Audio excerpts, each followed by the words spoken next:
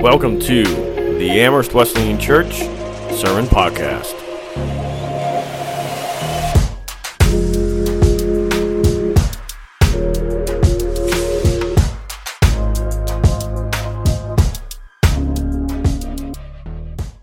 So we are in book of Psalm 33.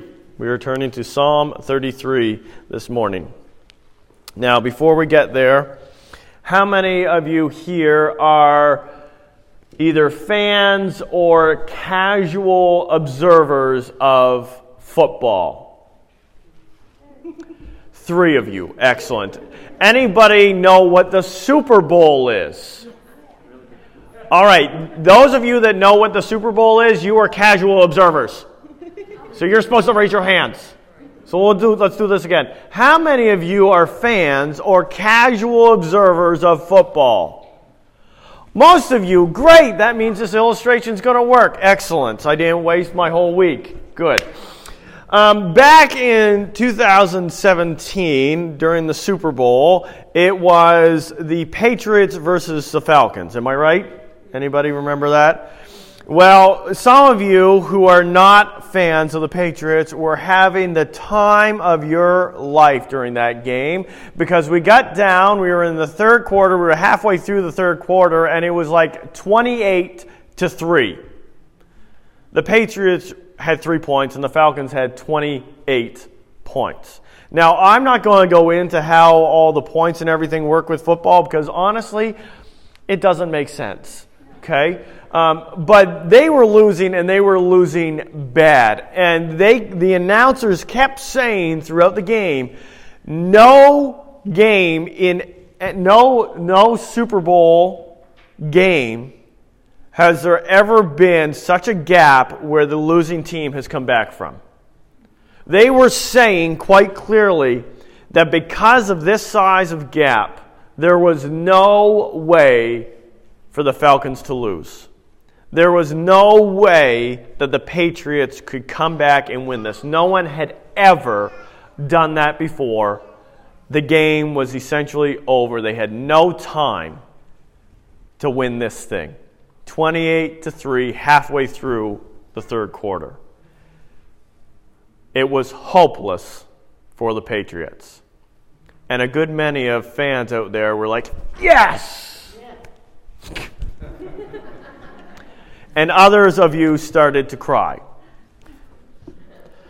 Well, the feeling of hopelessness that came over the fans of the Patriots is a feeling that I think we can all relate to and have been able to relate to at different points in our lives. That feeling of hopelessness, that feeling that the game is lost, that feeling that we have gone so far and the odds are stacked in such a way that there is no way for us to be able to get out of this. We have so much debt that there is no way that we're going to be able to get out of this debt. There's no way that you can make enough money to pay off the debt that you owe and balance things out and still get out of this. It's hopeless.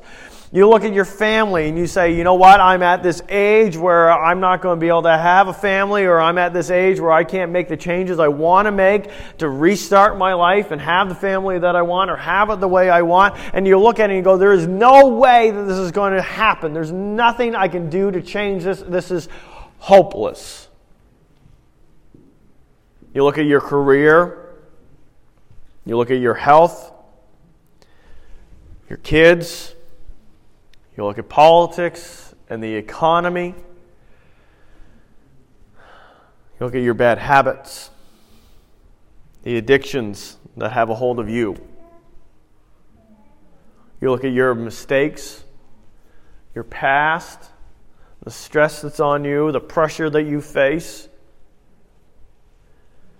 and you're doing the math on it. And you're like, there's no way out of this. There's no way I can beat this. This situation is hopeless. I am trapped in this scenario. I am trapped. I cannot save my kids. I cannot avoid this illness. I cannot get out of this debt. I cannot handle this pressure. I am trapped. These addictions have a hold of me and I cannot beat them. I am hopeless.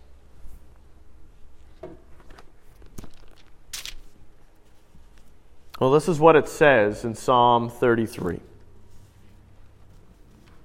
Sing joyfully to the Lord, you righteous. It is fitting for the upright to praise Him. Praise the Lord with the harp. Make music to Him on the 10-stringed lyre. Sing to Him a new song. Play skillfully and shout for joy. For the word of the Lord is right and true. He is faithful in all He does. The Lord loves righteousness and justice. The earth is full of His unfailing love. By the word of the Lord the heavens were made, their starry host, by the breath of His mouth.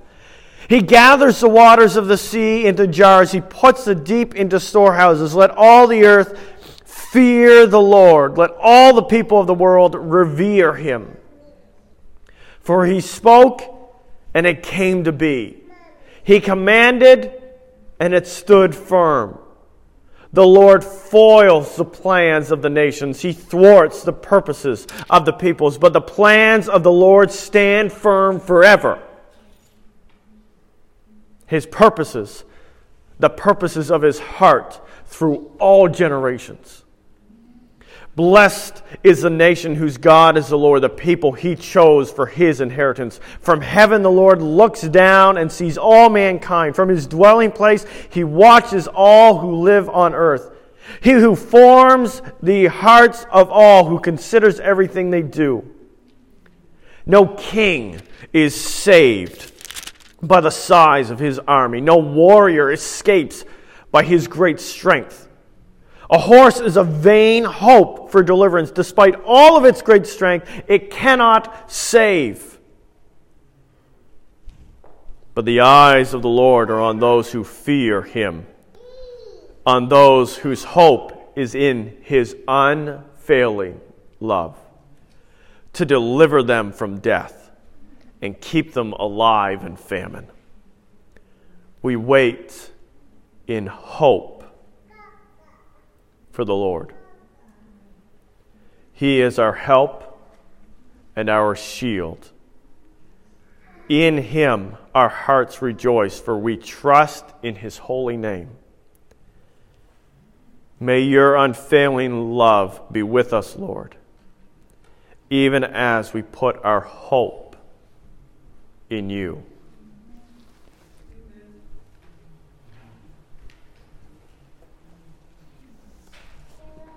Now there's some stuff in there.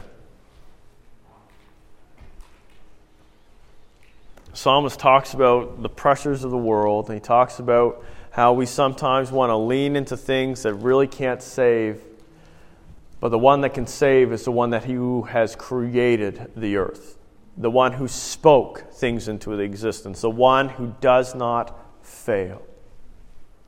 And we know that His word follows through, because when we look at the life of Jesus, we see Jesus who came, became a man, and lived a life without sin. He was tempted in all the ways that we were tempted, have been tempted, will be tempted. He was tempted in those ways, and He still did not sin. In a situation that seemed hopeless, like every other human who has faced temptation and given in, Jesus faced that temptation, and it was not hopeless. He beat it. Jesus was actually murdered and wouldn't stay dead. Death? Hopeless? Nope. Beat it. He forgave sins, healed lifelong ailments. God created with His breath.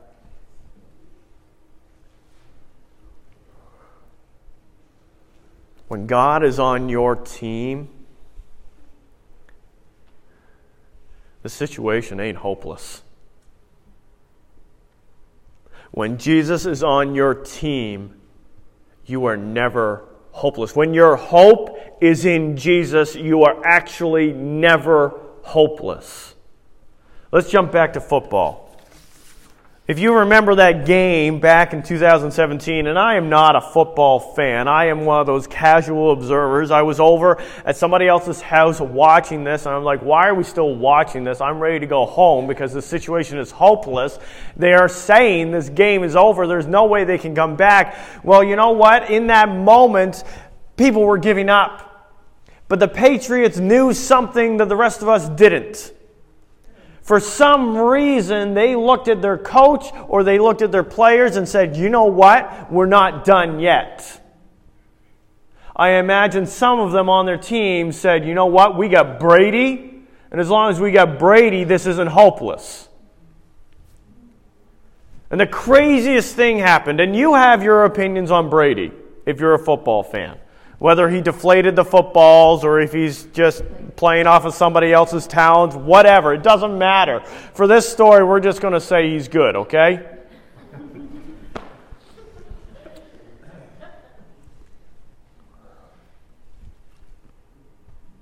Somehow, they managed to tie that football game, take it to overtime, and win it.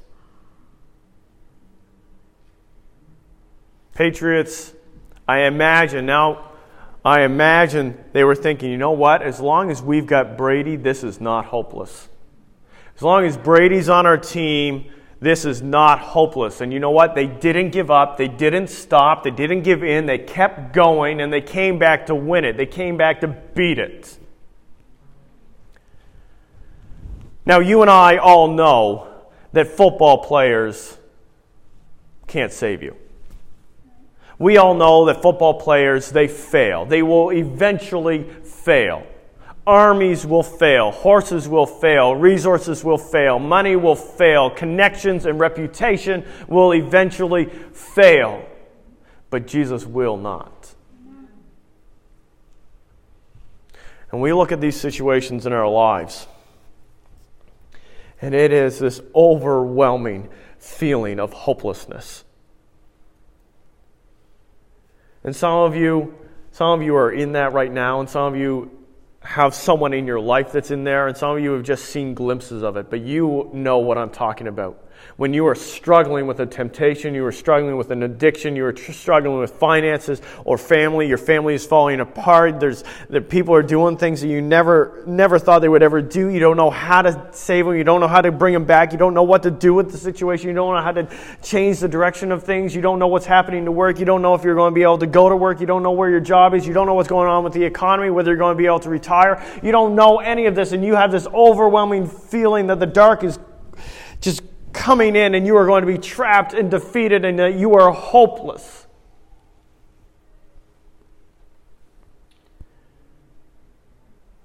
And that consumes everything in you. But I'm here today to tell you, as long as Jesus is on your team, the situation is never hopeless.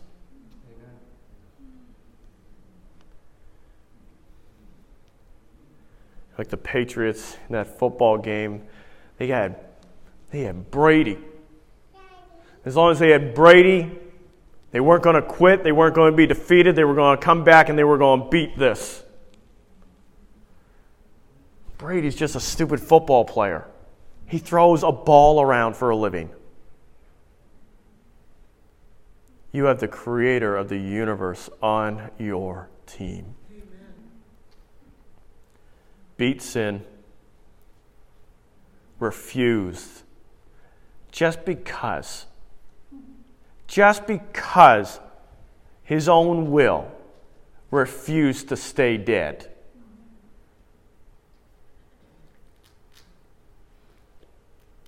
And as long as your hope is in Jesus, I don't care how dark it gets. If your hope is in Jesus, you are never hopeless. Back my first year here, we were looking at the finances of the church, and they kept going down and down and down and down. And I've told this story a few times. Some of you may remember it. But that first year, we were getting closer and closer to running out of money in this church. And I felt very clearly the Lord say, you just gotta leave it. Don't freak out. Don't freak the people out. You just leave it. You watch. And come around to December, and at that point, the treasurer was sending me the weekly giving to keep me updated. And one Sunday evening, I get this email from the treasurer with the amount. And I emailed her back and was like, I think you added a 0 to that amount. Did you mean this much money? And she very quickly emailed me back and said, nope, that's the actual amount that was given on Sunday.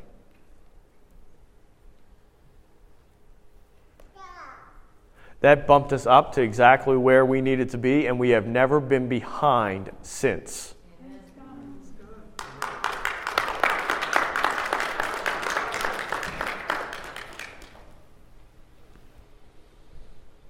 Next year, a year after, I think it was just after we had John, I was driving through town. My car was making a weird noise, and I got to the intersection by the fire station. And my car would run, but it wouldn't go anywhere. And here I am stuck at the intersection, and I'm flagging cars to go around me, and I've got to call somebody and be like, I'm stuck in this intersection. The clutch had gone in the car. And I'm thinking, is this going to cost me $3,000 on a car that's worth $3,000? What am I supposed to do? How am I going to get this fixed? How am I figuring this out? What am I supposed to do with this? Well, a couple guys showed up. They started waving cars. A cop car showed up and made sure that nobody hit us, and we got it out of the intersection. Got it to a safe place. I called around to some places. Finding a place that's going to replace the clutch on this car is going to be a pain. I thought I might have to cart it, ship it to Moncton to get it fixed. And then a couple guys from this church said, you know what? You get the parts and we'll fix it. So I got the parts, and they fixed it. I didn't know what we were going to do. I thought it was hopeless.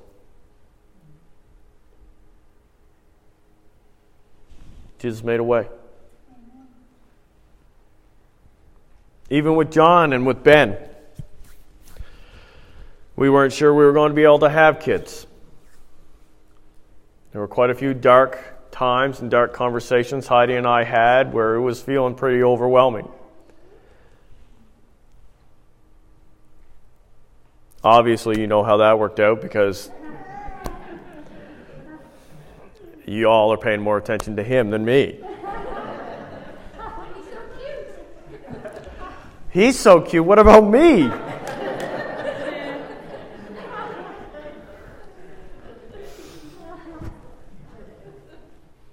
Even a few years ago,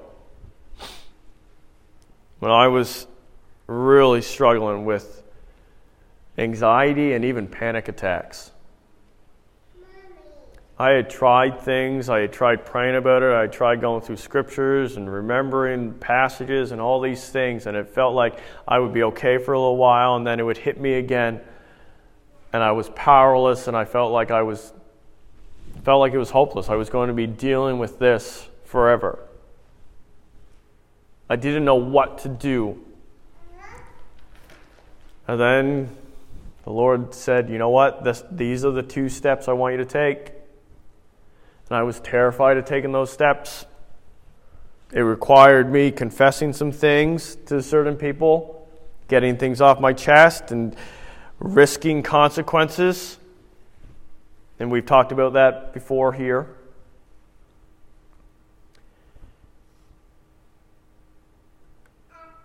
And I did it. And instead of having these horrible consequences, having these people be angry at me or violent towards me or destroying me, they responded with grace and validation. And it turns out that I had been allowing the enemy to hold that over me for years when he had no right to hold it over me. And because I was obedient to that and I followed through, the anxiety and the panic attacks went away because there was nothing left for them to hold on to.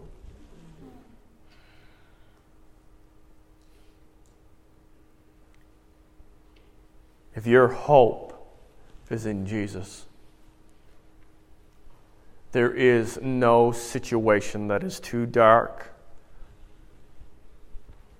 so heavy, so long-lasting, so deeply ingrained, so complicated that you are without hope. If your hope is in Jesus, you are never hopeless. Because you got Brady on your team.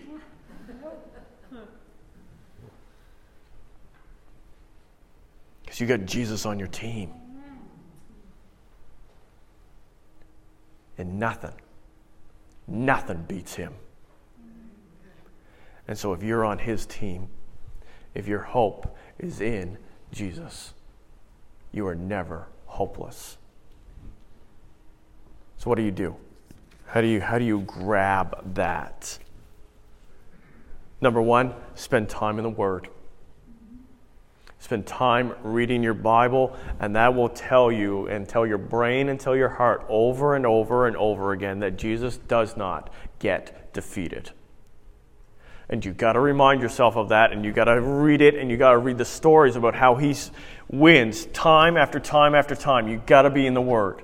Second thing is do not put your hope in false gods. Do not hope in your money. Do not hope in your parents. Do not hope in your brother or your sister. Do not hope in the church. Do not hope in technology or the government or healthcare or politics or the economy or your car or your neighbor. Do not put your hope in any of those things. You put your hope in Jesus. And you follow his lead, and he will use people and opportunities and resources and put them in place at the right time. But you put your hope in Jesus. Number 3, you write down your victories. Write down your victories. So every time that Jesus comes through, you write it down. You stick it in a notebook, you put it on a Post-it note, and you slap that thing on your fridge. I don't care what it is. You write down the victories because you need to remember the facts, the factual events of your life that declare, that Jesus has declared to you. You remember that football game we were in last year? I won that. Don't you dare say that I can't win another one. And you need those reminders. So write down those victories. Lastly, don't give up. You're not going to win the game if you stop playing the game. Jesus can win it. He's beaten everything else. He wants the victory, but you got to stay in the game. Don't give up. And you got no reason to give up. Because if your hope is in Jesus, you are never hopeless. Thanks for listening and being part of our church and joining us in this journey to become down-to-earth people following Jesus in down-to-earth ways.